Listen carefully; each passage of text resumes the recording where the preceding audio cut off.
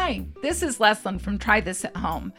And we've been talking a lot about communication these last few weeks, and perhaps one of the times when it's most important is when we disagree with a loved one. It's unrealistic to think that we can spend a lifetime with someone and never argue. We're going to fight about something eventually. Why not fight to win? Today, we're going to talk about how to do just that. So grab a cup of coffee or a glass of wine and listen in. When your day goes south or your relationship gets salty, you need tools that will turn it around.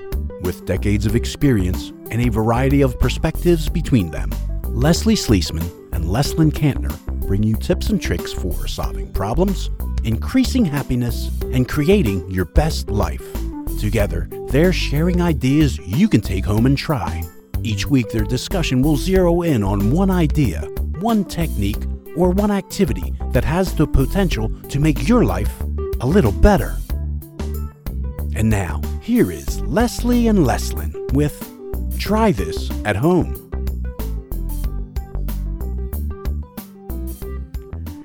Hello, Leslie. Hi, Leslyn. How are you? You know, I'm good. I think that overall, I have a very blessed life. Yeah, me too. Yeah, although people have been asking me, so what's new?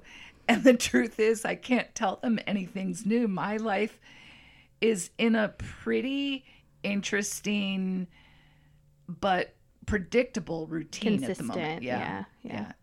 And There's- mine is not. Really, what's happening in your life? Share some of the excitement. Well, a few weeks ago, I was in a car accident with two of my children that totaled my car. I know. I was so happy you were okay. Yeah, so that was interesting. Was my fault. Thankfully, all the insurance stuff is, worked out. So I'm very It's a lucky. really good reason to have insurance. Yes, thank God for insurance. And thank God she was an insured driver because we would have been in trouble if she didn't have insurance. Yeah, so I'm really sorry that happened to you, but Yeah. that's exactly why we all need to make sure that we have good insurance coverage. This is your PSA. Go check your policy. That's right. That's right. So anything else really major happening in your life? Not really. Just that was kind of, it just takes a lot of time. Okay. Basically, rental cars, and my kids were really, really shaken up.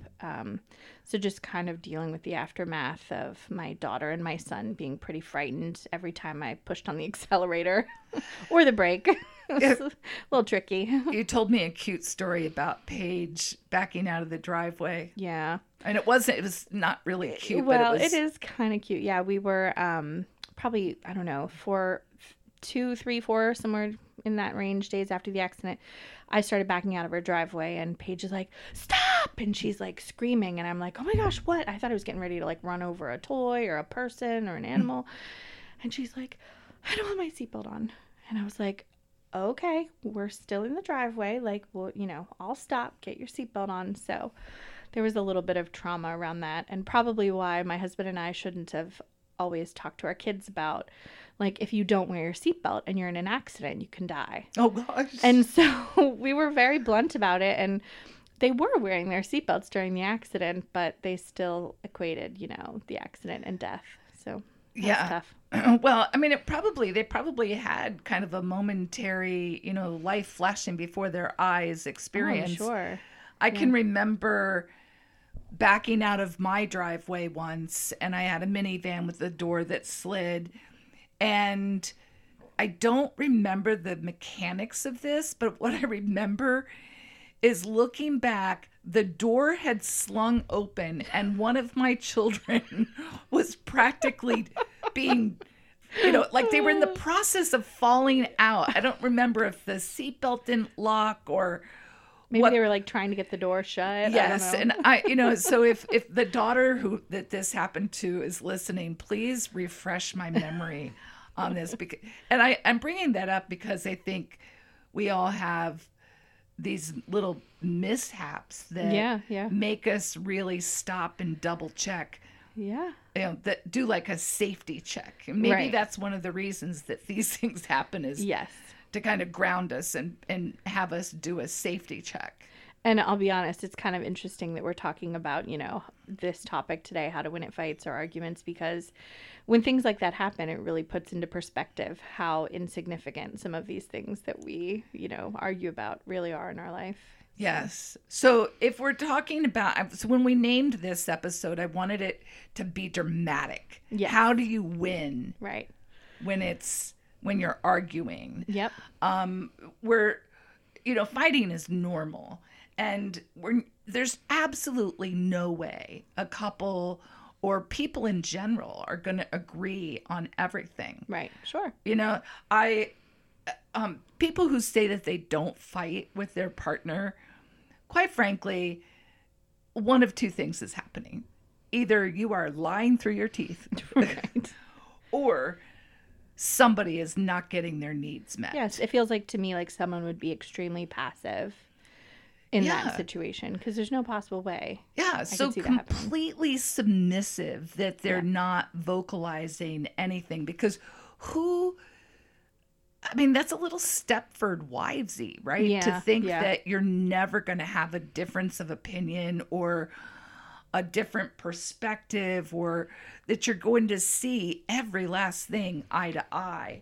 Yeah. And I've talked to clients who say my parents never fought.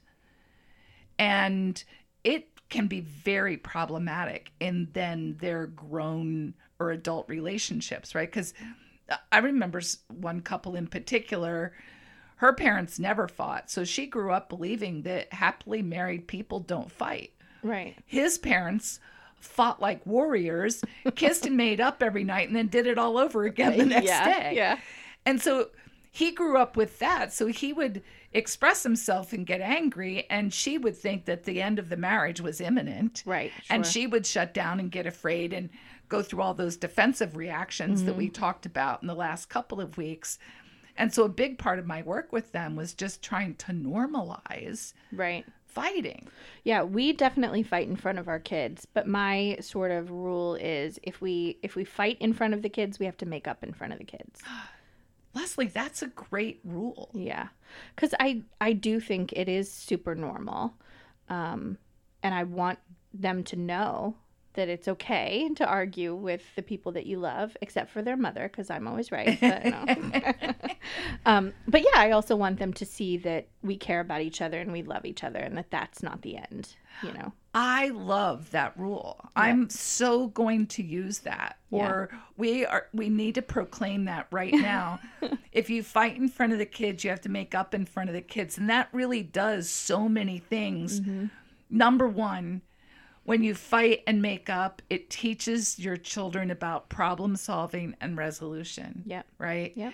And number two, it demonstrates that you can fight with somebody and still love them. Yeah, totally. And I think those are two very powerful lessons for people to grow up with, so that when they have their own relationships, there's some appropriate expectations established, right? Yep. So what do you think winning looks like? When you fight to win, what does that mean to you? Well, now it means something different. What do you mean now? Well, I've been married for 11 years. Mm-hmm. And so I think that has kind of evolved over time. Mm-hmm. So as a 35-year-old woman married to a 35-year-old man who's been married for 11 years with 3 children, for me, and I won't speak for Dustin, but for me, I don't like fighting about the same thing twice. So for me, winning looks like a resolution to this particular problem. I don't want to go through it again. I know we're going to fight again. But I just don't want to rehash and go over the same problem multiple times. Yeah. So that's good. What do you think fighting to win looks like to other people? Well, at the beginning, I wanted to be right. So to some people, it might be being right is winning. Or forcing your... I in the beginning, I would say I wanted Dustin to see that I was right and to agree with me. Okay, yes. And I think that that's the key, right? The winning means that somebody's going to agree with my perspective. Yes. I see that so much. Yep. And I think that's what we kind of maybe not all of us is the right word, but so many of us come into adulthood with the perception that winning an argument means that people agree with this. And I'm actually kind of curious about how do debates get scored? Oh yeah, I don't know. I was never on the debate team because, public speaking and me don't mesh. Yeah, I But probably that's should really have looked interesting. that up before we had this, but certainly if somebody would, who's listening would like to drop us a line Yeah. or drop us a note on the website, we would love to know Yep. how debates are scored. But debates is, I think it's persuasion, right? Right. And right. at some point, the objective of a debate is to persuade people to think like you. Yeah. And that's what happens in arguments. We're attempting to convince people that our point of view is the accurate one. Correct. Yep. Yep. And yet, that's not necessarily true. No. In the beginning too, I wanted to probably the best example I can think of with this is my husband and I handle the argument differently. I want to warrior it out and just get all the way through the argument and fight to the death until it's over, until it's resolved. He wants to go away and spend time away from me and away from everybody pretty much until he can recenter himself, or I don't know what he would call it, but he just needs some space basically. And in the beginning that really made me mad because I was geared up, ready to go. And then he's leaving and I'm like, wait a minute, what are you doing? You can't do that. And I would tell him all the time, you can't, no, you can't walk away. You can't do that. Now, I recognize that he needs space and he recognizes that I need to finish it. And so we have a time limit. Yeah. Yeah. So there's a compromise. It looks a lot more like compromise now. And isn't that the beauty? I mean, and that really, I think, is what winning a fight is all about. Oh, that you've won or that the fight has been a win when both people or all of the parties inside the disagreement have felt heard. Right. Yep. When you can avoid someone walking away from that with hurt feelings, and when there's a resolution / compromise. Yeah. Right? Yep. That when there's something concrete that comes out of that, nobody's feelings are hurt and everybody feels validated. That is a win. Yes, definitely. So let's kind of talk about how do you get from disagreement to the win. Okay. Okay. Perfect. One of the leading researchers in marriage or couples therapy comes from John Gottman and his wife, and they run the Gottman Institute in Seattle. He's written a dozen books, and the interview that we're getting ready to have you listen to is John Gottman with Anderson Cooper. Take a listen.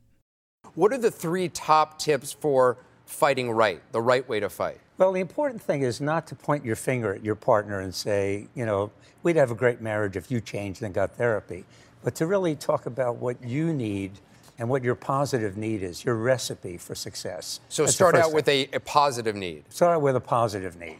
I need more of your time. I need your interest. What's number 2? Number 2 is really to listen to that first thing and really try to understand your partner's point of view, and understanding being the goal of talking about a disagreement. And you said the 3rd top thing for fighting right is to repair it when it's not going well? Repair is the essential thing in all relationships. We all screw up communication. So being able to really say, I'm sorry, to look at a regrettable incident and talk about it and make it better next time. Understand what the problem was. So he outlines this kind of 3-step process, right? Yep. Starting with a positive need. So if you're in the middle of if you have let's say you feel upset about something. Right. Okay. First of all, we're going to do the proverbial I statement. Right. Okay. I blank about blank. I need blank. Okay. Okay. So think of something. Give me an example. It can be a road, some mundane abstract example, or it can be something real from your life. Okay, so how about this? Sometimes he comes home late. My husband comes home late. And it's not grossly late. I mean, it's like 15, 20 minutes tops. And it annoys me when he does it and doesn't tell me, because usually he gets home and we immediately eat dinner. And so he will come in the door late and I'll say, "You're late. You should have called me." Or "Why didn't, why are you late?" or something. And I mean, he's probably got maybe 3 steps in the door, possibly 4. There are so many things wrong with that picture. Oh, I know. Isn't it great? What's the first thing? Well, the first thing is I don't even know where to start. There's so many things. I'm not letting him even get in the door. Like the very first, he opens the door and immediately, there is criticism. Yeah. So that's number 1. Number 2 is just being very accusatory and not thinking that there could be like a rational reason. Yeah. Probably first and foremost, aside from not letting him get in the door, it's Right. a you statement. Right. Your finger was in his proverbial face, Yeah. right? Yeah. You are late. Right. Yep. Yep. So a positive need is, first of all, hi, honey. Right. And then I feel blank. Right. I feel pretty frustrated about not knowing when you're coming home or when you're going to be home. Right. I really need a phone call to let me know you're on your way. Because there are 3 hangry children waiting for you. Yeah. Well, and to be honest, I could probably leave that. Yeah. The because part Right. is secondary to the need, right? It is. But don't you think it is necessary? Because if it were just the 2 of us and he said he'd be home at 5 and he got home at 5:15 and there was nothing going on and I was just upstairs, like there's really no reason for me to get super upset about 15 minutes. I mean, there's, it's not that big of a deal.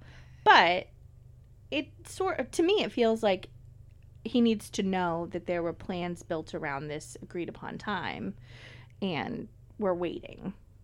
I feel like that's different. Yeah. So I think that it's still a little arbitrary, right? You're just expressing a need. And I don't know that certainly we do. And it's maybe extra information to help it make sense.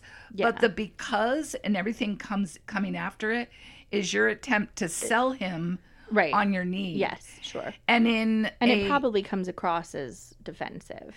Well, it can, right? Yeah. Because of this, and you're bringing in the needs of your children then Right. into your need, when at the end of the day, your need, if I'm hearing you correctly, is really to satisfy those kids and their hunger. Yes. So feed them, then it doesn't matter Right. what time he comes Yeah. home.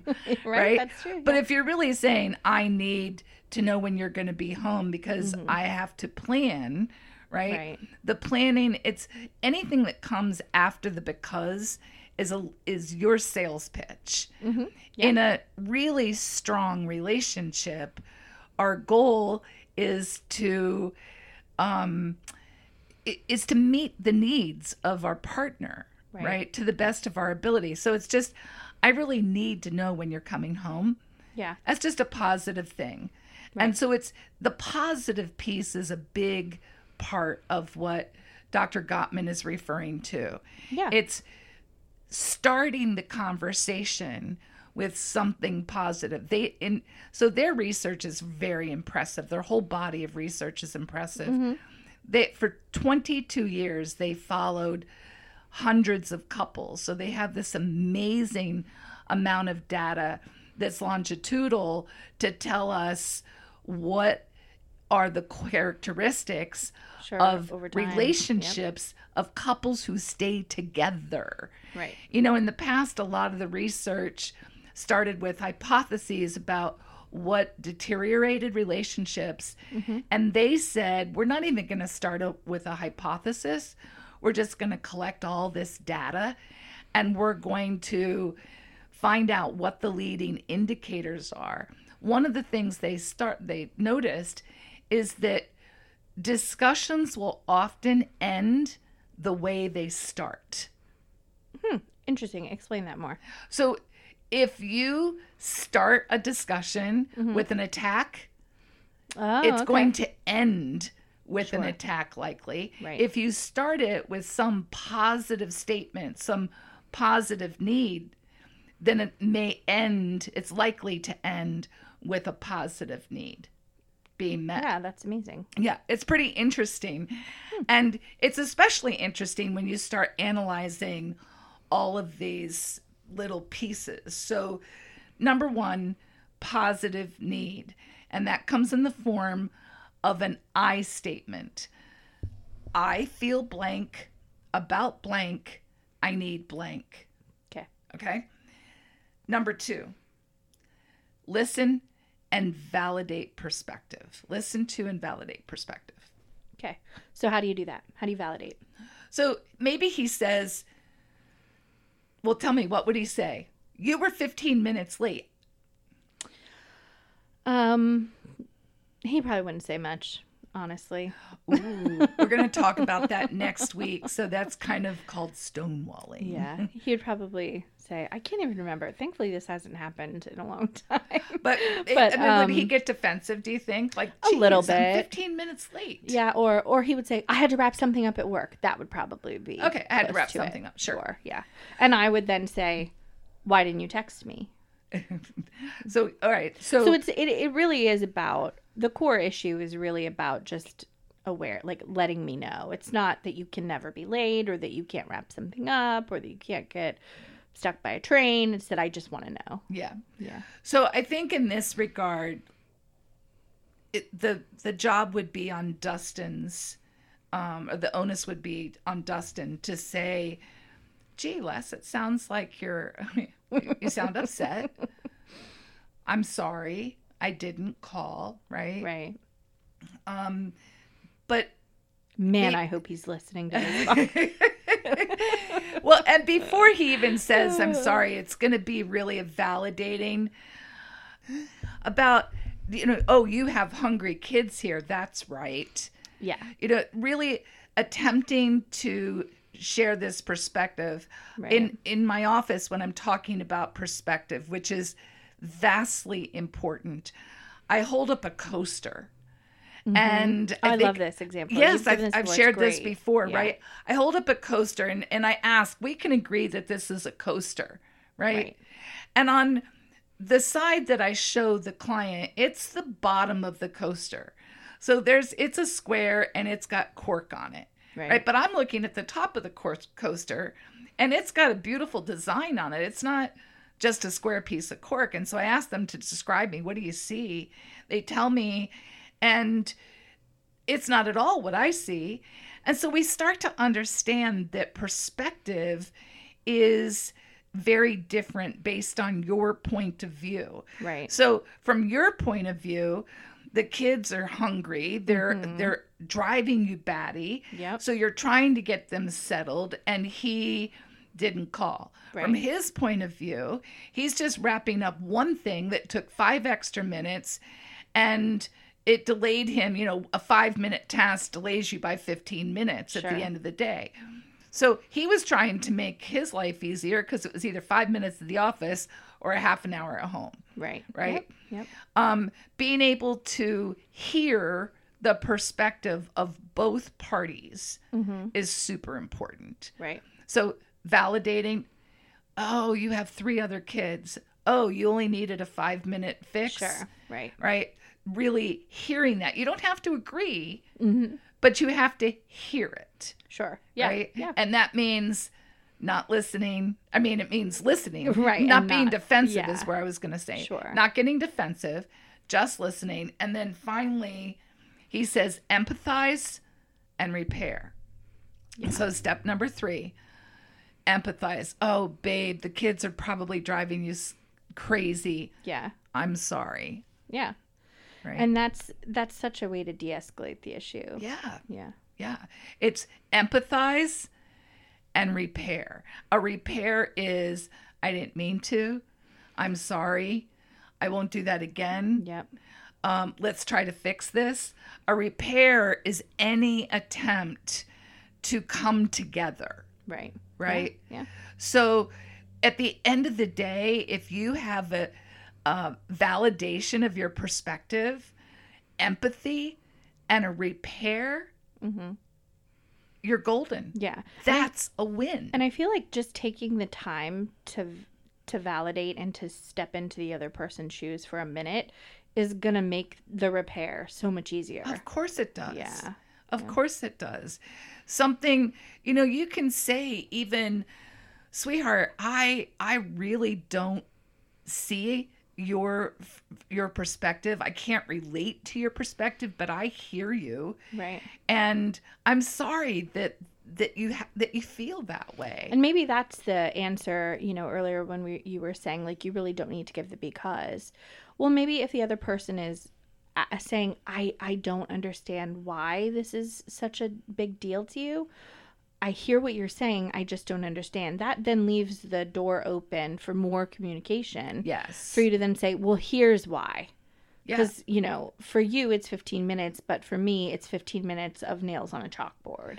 Yeah. Yeah. And again, another thing the Gottmans have said, and we're going to probably talk about this when we get to relationships, but I thought this was pretty interesting. And oh my gosh, the relate bells were really going off for me. Most of the conflict that we come up against in relationships is unsolvable. Oh, that's interesting. Isn't it? Yeah. Because And- I would not have thought that at all. The big things, the things that we fight about over and over and over again, those are the things. Think about it. If it was solvable, Yeah, we you probably wouldn't would have keep solved fighting. it. That's Yeah, right. We wouldn't keep fighting about it. But the stuff that we fight about over and over again is unsolvable. And so for those things, we really have to look for the solvable pieces inside the unsolvable problem. And that's where at least understanding the perspective as best as you can and having empathy. Yes. Matters so much. Yes. Yeah. I am going to find a hallelujah recording that we can dub over these Ding moments. it in there, yeah. Because that's exactly right. This empathizing does not mean agreeing with. Right, sure. It means honoring the other person's perspective and finding a way to bridge the divide. Yeah. That's it. Yeah. And supposedly that can be done regardless of the circumstance. Yeah, definitely harder It is sometimes than others. But... Yeah, of course. And in the moment, it can be hard also. Right. So at the end of the day, the message here is fighting to win means validation, resolution, and empathy. Yeah, that's great. Cool. So today's Try This at Home is a little less tangible, but incredibly helpful and effective when practiced. So we're recommending just that. Yeah. Practice, practice, practice. Practice stating your need, practice listening, and working toward accepting a repair. If somebody's going to say, I'm sorry, then it's really important to accept that. Yeah, definitely. I saw something, just to comment really quick here before we wrap up, but I saw something that I've always had a really hard time swallowing. This is a meme that circulates the internet that has to do with being sorry. It says, you break a plate, say you're sorry, it doesn't put it back together. As if, like, sorry is meaningless. And I just found that to be so short-sighted and so wrong, really. It is short-sighted, and yet some people have a habit of saying I'm sorry the same way that you and I kind of say, how are you today? Right? It's a really rote. It's just automated, yeah. Yeah, it's automated. And so when you say I'm sorry, there's an inference in that it means I'm not going to intentionally engage in that behavior again. Right. Sure. Right. Yeah. And it also, means that you're sorry doesn't erase my pain. It acknowledges it. Well, that's the goal, but I think a lot of us say I'm sorry with the hope that it's going to erase your pain. Yeah. Right? And I think that's what that meme really refers to. Yeah. Is, I could see that. Hey, I said I'm sorry. Get over it. Right? Yeah. Well, that's just it, right? Right. And that's not what I'm sorry is supposed to mean. I'm sorry is supposed to be an acknowledgement. It's almost like when people are grieving and you say I'm sorry, essentially you're saying I'm sorry for your pain. Yeah, right.